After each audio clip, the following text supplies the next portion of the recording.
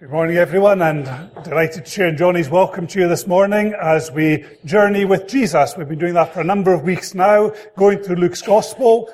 Two purposes in journeying with Jesus. One is to learn about Jesus, who he is, why he came, what he did, and the other is to learn from Jesus, both from his example and from his teaching. So if you've got a Bible, you might like to turn to Luke chapter 7, and we're going to read verses 11 to 35. It will also appear on the screen in front of me. Luke chapter 7.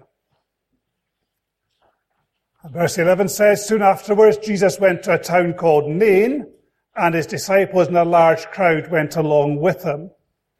As he approached the town gate, a dead person was being carried out, the only son of his mother, and she was a widow. And a large crowd from the town was with her. When the Lord saw her, his heart went out to her, and he said, 'Don't cry.' Then he went up and touched the coffin, and those carrying it stood still. He said, 'Young man, I say to you, get up.' The dead man sat up and began to talk, and Jesus gave him back to his mother. They were all filled with awe and praised God. 'A great prophet has appeared among us,' they said. 'God has come to help his people.' The news about Jesus spread throughout Judea and the surrounding country. John's disciples told him about all these things.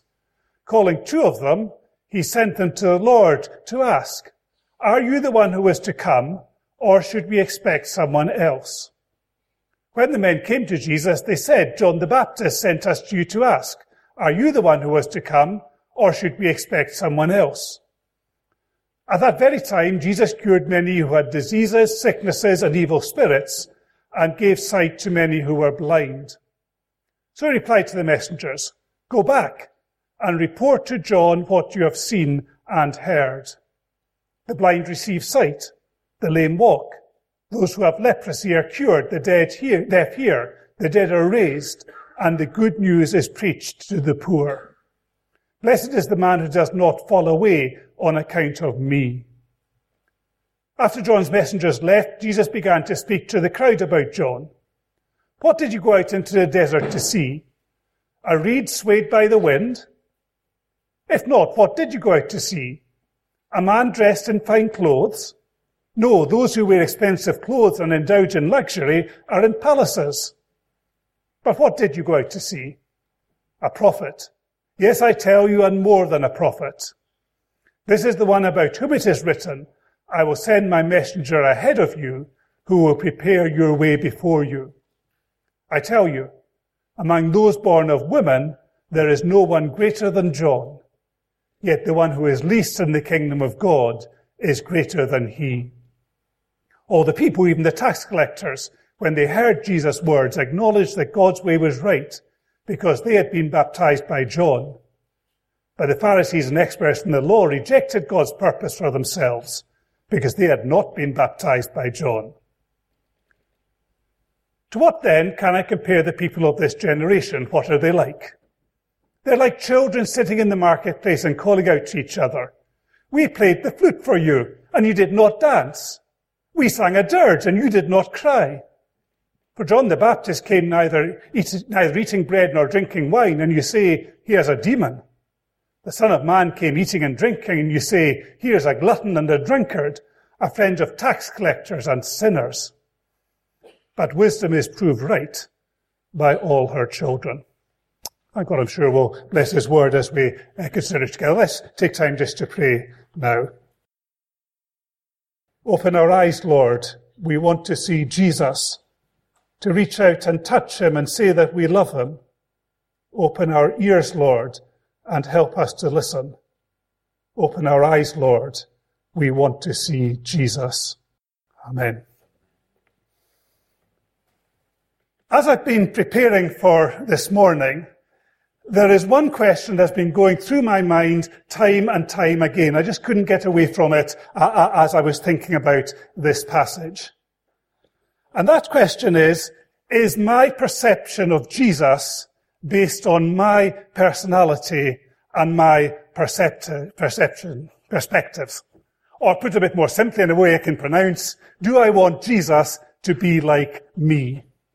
Now you look at that and you immediately think that's the wrong way round. It's not that I want Jesus to be like me, I want to be like Jesus. But isn't it much easier to think that we can be like Jesus if we start by thinking Jesus is a bit like me, only without all my flaws? Jesus has the same kind of view on life that I do. He has the same preferences. He has the same priorities in his life. And perhaps even he has the same, what people would call, my prejudices. If Jesus was here today, he would share the kind of lifestyle that I have. He would probably have the same political views that I do. And it's very easy for us to build a picture of Jesus that is essentially an image of ourselves, but made perfect because we know Jesus was sinless. And I think in this passage, what Jesus is addressing is the kind of attitude that is like that. He has people who want Jesus to be like them. So we've got John the Baptist, who wants Jesus to come with a message of judgment and actually to institute that judgment in the land. We've got the scribes and the Pharisees, teachers of the law, who want Jesus to be like them and to keep well away from anyone who is sinful or who isn't in the same way of thinking as they are. And so the challenge this morning, I think, for me, and there'll be lots more as we go through, but the key challenge for me this morning has been, how much do I try to make Jesus in my image? And how much am I willing to come to the Gospels and to read the accounts of Jesus and to understand from them what he is like, what his priorities were, how I should be in my life? Yes, I want to be like Jesus. But to be like Jesus, I need to really understand what Jesus is like himself and not just transfer onto him everything that I think is important in life. So let's take that challenge, take it away with us, and think about what is my perception of Jesus. Is it based on my personality and my perspectives in life, or is it actually based on what I learn about him from the Bible? So in this passage, we've got really 4 sections, and it's a bit of a preacher's dream because without any difficulty, I've managed both alliteration and rhyming in my headings for this morning. So it should be relatively easy to remember. The first is slightly separate from the following 3, and I've called that compassion. So this is the incident of the raising of the son of the widow of Nain. The first time in the Gospels that we read of this greatest of all miracles of Jesus bringing back to life someone who had died. Now, if we look at the flow of the chapter in Luke, and it's always good to see things in context, it's fairly easy to see how this follows on from what we were looking at last week. Last week was largely about authority. It was about the authority the centurion had and how he could see from that the insight he got into the authority of Jesus, and particularly the authority of Jesus over illness, that he was able to cure the servant from a distance. This passage in some ways takes that concept further, because it says Jesus not only has authority over illness, he also has authority over death.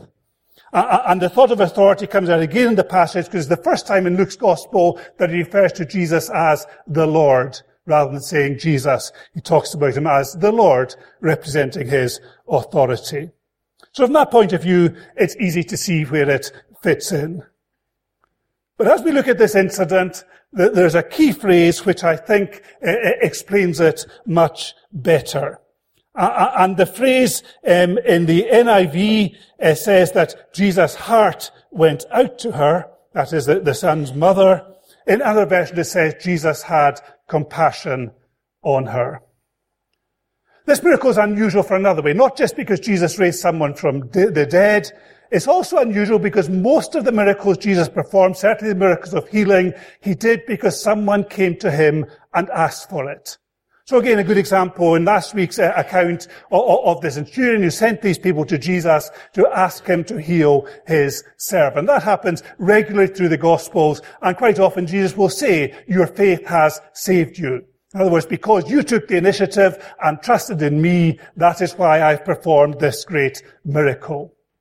There's nothing of that here. It is entirely Jesus taking the initiative. No sign that anyone asked Jesus to raise this man from the dead. Indeed, probably most people would think it would be impossible as he was beyond any help. But it was Jesus who takes the initiative. And he takes the initiative because he had compassion on the widow, because his heart went out to her. Let's take a minute to try and get the scene in our minds. So Jesus has been going round, he's been doing these marvelous miracles, and the healing of the centurion servant was probably the most dramatic so far in his ministry, and he's got a great crowd of people who are following him. And there's a real buzz about it. There's a real excitement about the fact that Jesus is doing things which are different, that he's standing up to what they see as the establishment that oppresses them. We can see it to some extent kind of mirrored in some of the things that have been happening in the political world over the last months and years in terms of people like Donald Trump and what's happened with him in the States. Some of the things that have happened in the UK, in the Labour Party, for instance, with Jeremy Corbyn. And people saying, here's someone who is on the side of the common people and who's not afraid to stand up to the establishment. And even though the people didn't see beyond that, some of them probably didn't in terms of Jesus at that point, that was the kind of impression people had. Here is someone who's different, who's on our side, and who's not afraid of the religious leaders who've been putting us down.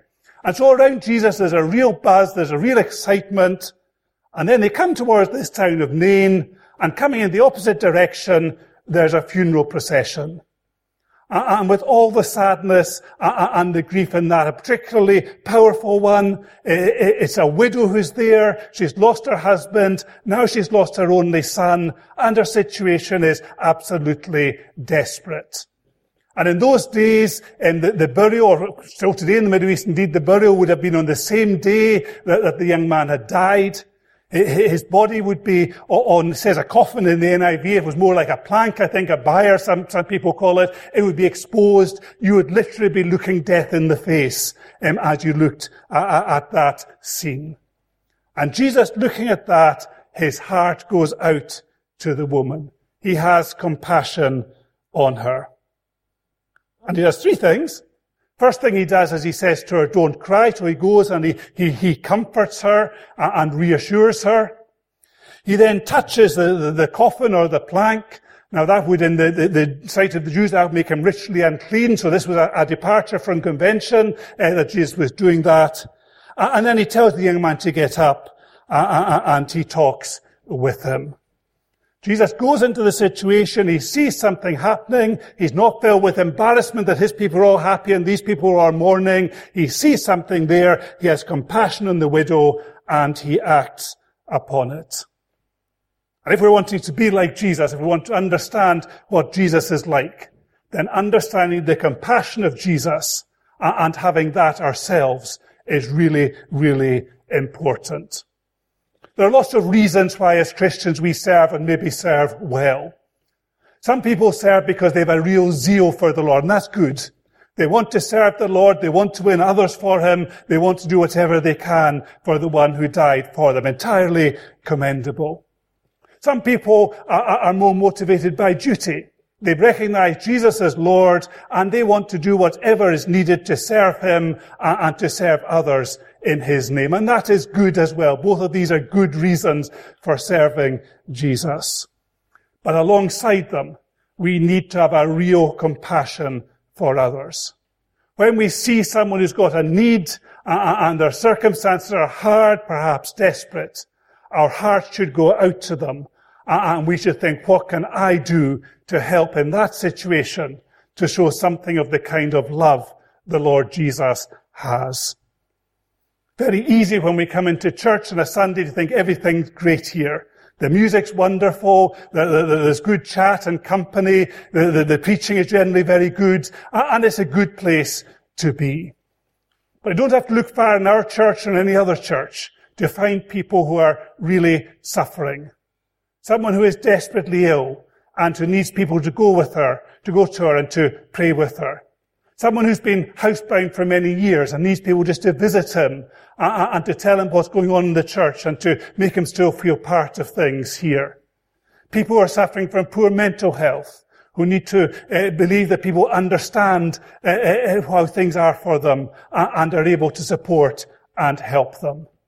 As we dig beneath the surface in our church, There are many, many people who need our compassion and who need our help as they seek to struggle with the things in their lives.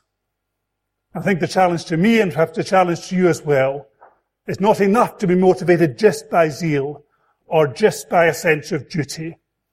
Ultimately, Jesus' business with us is a people business, and it is seeing others in need and doing what we can to meet that need. We need to have the compassion that Jesus had. So that's the first part of the passage. The next bit I've called confirmation. So this is the beginning of the bit about John the Baptist. John the Baptist is in prison. John has said just a little bit too much that was very uncomfortable for Herod and his family, and he's been thrown into prison for it. And he is facing the prospect that almost certainly he will lose his life for what he said. For saying things that were perfectly true and needed to be said, but he's probably in his final stretch of his life. And John is in prison, and he's looking out and he's saying, I hear about Jesus, I hear about the buzz there is around him, I hear about the things he's doing, but I'm no longer sure that he is the promised Messiah. Now maybe that's partly just John's situation. He's lonely, he's cut off, he's imprisoned, and it becomes very difficult for him.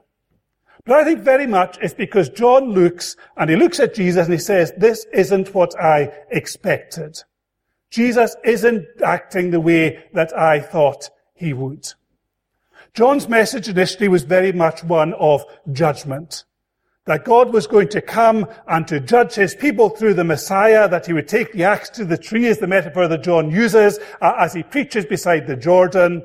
And he looked at Jesus and he thought, here is the man who's going to do it. Who's going to free the country from the oppression of the Romans. Who's going to make sure that Herod and his family get the judgment that's coming to them. Who's going to expose the hypocrisy of the religious leaders and make sure that they're deposed from the kind of position they've had, and to bring to our land, to our nation, the freedom, the justice, and the true knowledge of God that it should have. That is what John expected Jesus to do, and he looks out, he sees Jesus doing great things, doing great miracles, very popular with the people, and he's thinking, have I got this wrong? I thought he was the Messiah. I thought he was the one who's going to come and liberate Israel, but there's no sign that he's doing that. And so John sends his disciples to Jesus, and Jesus doesn't immediately reply to them, but he shows them what he's about. He shows them the miracles that he does, the curing of diseases, illnesses, evil spirits, and so on. And then he says to them, look at what you've seen. Go back and tell John.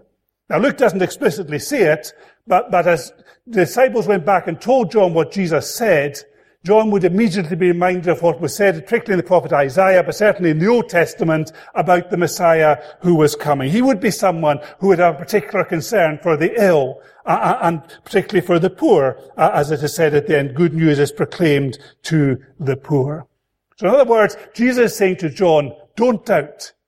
I'm not coming to do exactly what you expected at this stage. There will be a day when Jesus will come as judge. I'm not doing exactly what you expect at this stage, but I am the Messiah. I am the promised one. I can give you that confirmation. Yes, some of us at times have doubts. Maybe all of us have times have doubts. Our faith is weak, and we look at things and perhaps not as we would hope or not as we would like, and we begin to doubt our faith, perhaps even begin to doubt the basis for our faith through the Lord Jesus.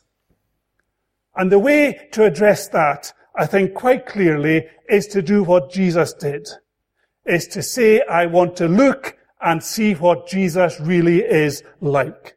Jesus said to John's disciples, you observed me, now go back and tell John what I'm doing. And it's the same for us.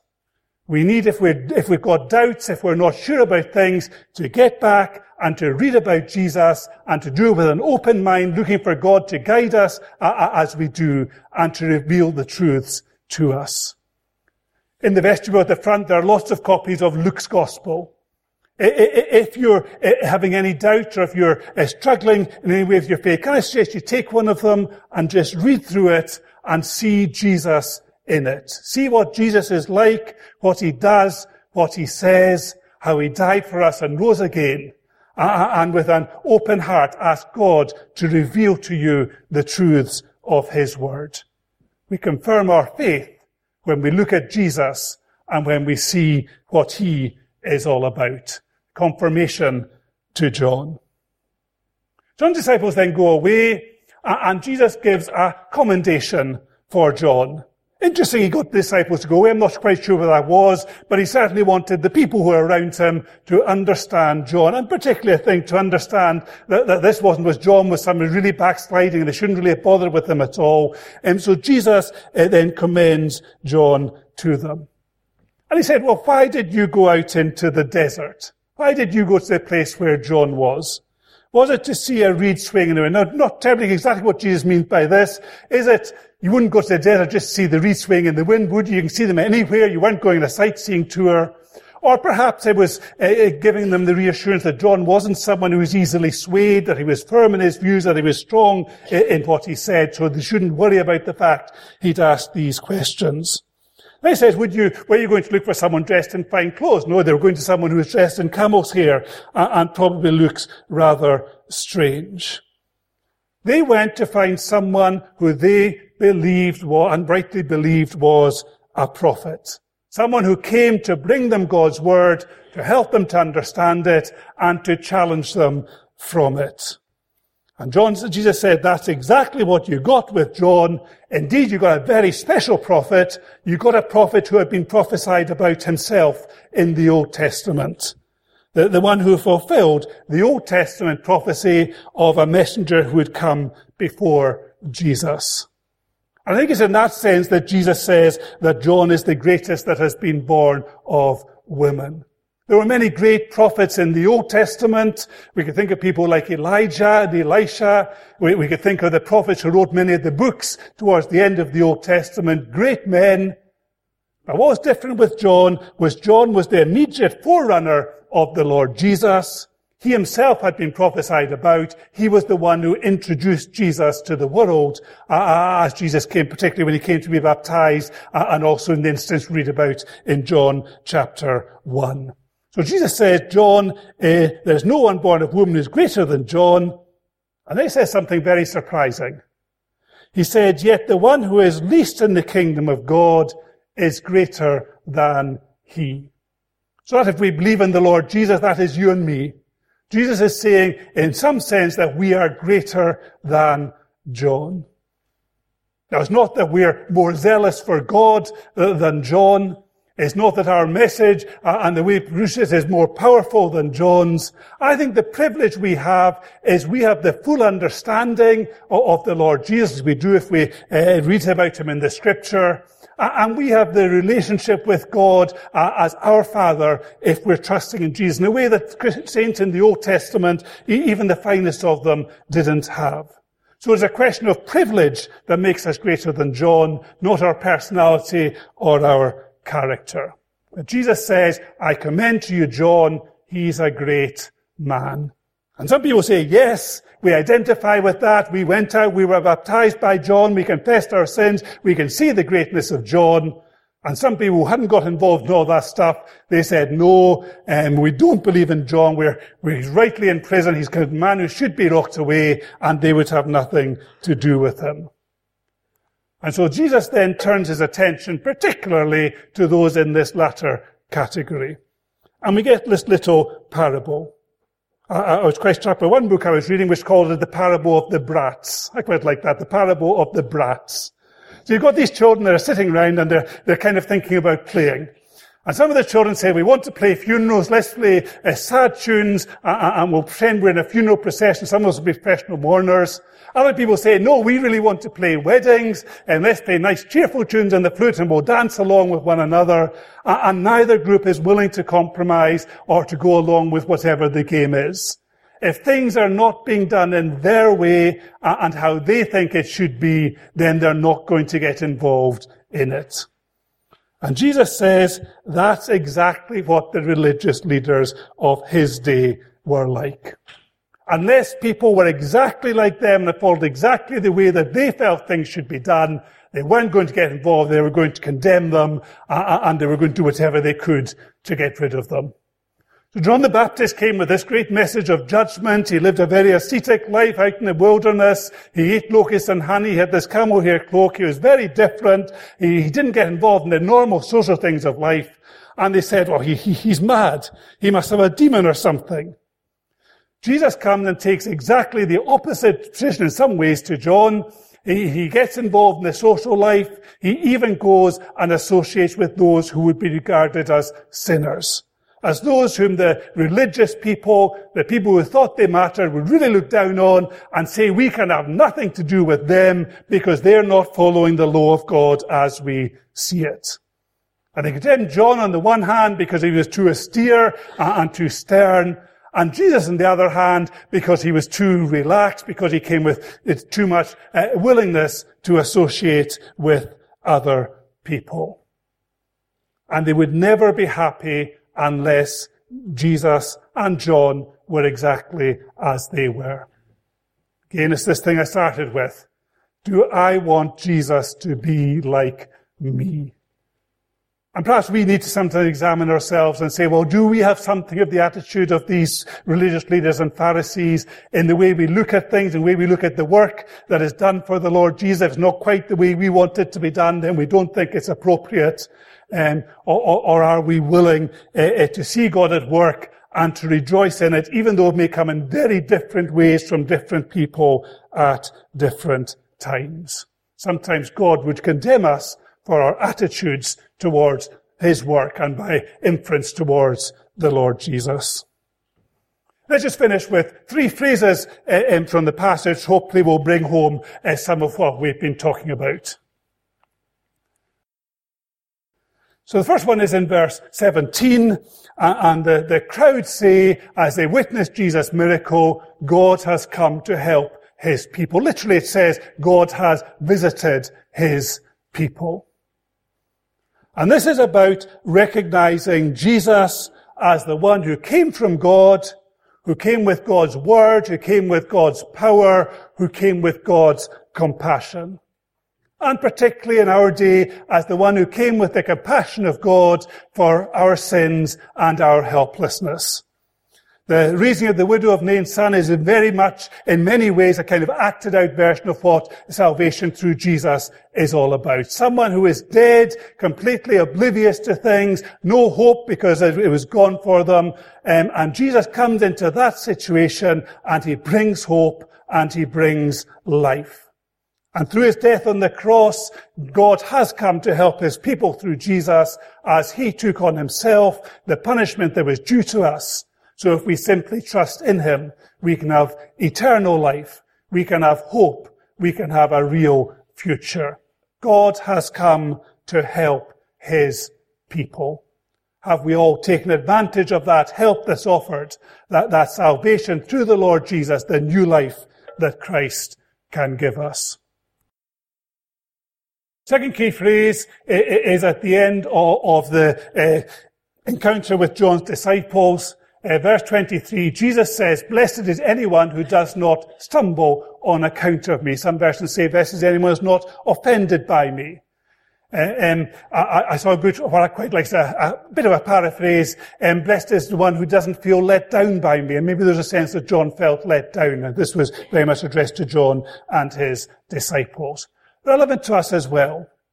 Because what this says is it is possible to be offended by Jesus. It is possible to stumble as we look at him. We could be like these Pharisees and these religious leaders and come to Jesus with our perception of what he should be like. And if he's not like that, then we reject him and say, no, I don't want anything to do with that. A lot of people around about in our world would say today, I don't want anything to do with Christianity because... And it's very often to do with what they would see as prejudice, or can be to do with why doesn't God do more about pain in the world and so on. And Jesus doesn't necessarily do everything as we expect, and that can be a stumbling block. But Jesus says we need to look beyond the superficial and look beyond our prejudices, our perspectives in life, and to get God's view of the world and to see Jesus through that lens. and not stumble, not be offended because of him. Jesus, particularly at the end of the passage, in some ways he almost went out of his way to offend the Pharisees, certainly to bring them to a head and to help them to understand just how different they are from him. And sometimes Jesus will challenge us in that kind of way, and we need to be honest with ourselves and say, well, is that a challenge I need to address and to do something about? Or am I just going to be put off Jesus by it? And then right at the end, Jesus says, wisdom is proved right by all her children. Equivalent passage in Matthew, it says, wisdom is proved right by her deeds. And I think that gets the same sense across. Jesus is saying the wise person is the one who trusts me and who follows me, who doesn't get put off by all the things that go on round about, and particularly by their own views and their own attitudes, who recognizes that true wisdom is found in the Son of God, who came into this world to be the Saviour of the world. And how is that proved to be right? How is it proved to be true wisdom? It is proved to be true wisdom by the effect it has on those who follow Jesus. By the effect that comes from knowing him, from loving him, by sharing his priorities, by having the kind of compassion that he talked about and showed earlier on. Wisdom is proved right by all her children. I guess the challenge from that, for those of us who are following Jesus and who want to serve him, is can people look at us and say, yes, I can see that there is something different about them. It is something that is good because they have a real care and compassion for others, and they love the Lord Jesus and want to serve him, and then they are attracted to the Lord because they see that there is truth in what is said, because it makes that real difference in our lives. The three things to take away. God has come to help his people. Blessed is anyone who does not stumble on account of me. Wisdom is proved right by all her children. Let's examine our hearts today. Let's think about how much are my attitudes towards Jesus based on my feelings and my comfort, what feels right to me. How much is it based on what I learned from Jesus in the Bible and from sincerely wanting to know and to follow him? And if we need to, let's make the appropriate changes by trusting in him, or by rededicating ourselves to him, or by showing more of his love to those round about us. Let's pray together. Father, we thank you for your word. We thank you for the power with which it comes to us from the Lord Jesus, that he is not afraid to be controversial, to condemn those who are not following your way. But we thank you too for the real compassion that we see, for the raising of the dead, for the healing of the sick, for the hope that is given to the poor. Help us all to understand who Jesus is, why he came to this world, and how we can have complete forgiveness and hope through him. And as we do that, help us to build up our knowledge of him based on your word, and help us to become more like the real Jesus, that we may show to others the love, the compassion, the care that he had. We thank you for our time together. We pray you be with us now as we join together in remembering more about Jesus and particularly what he's done for us on the cross. Be with us in our time of communion. We give you thanks and commit ourselves to you in Jesus' name. Amen.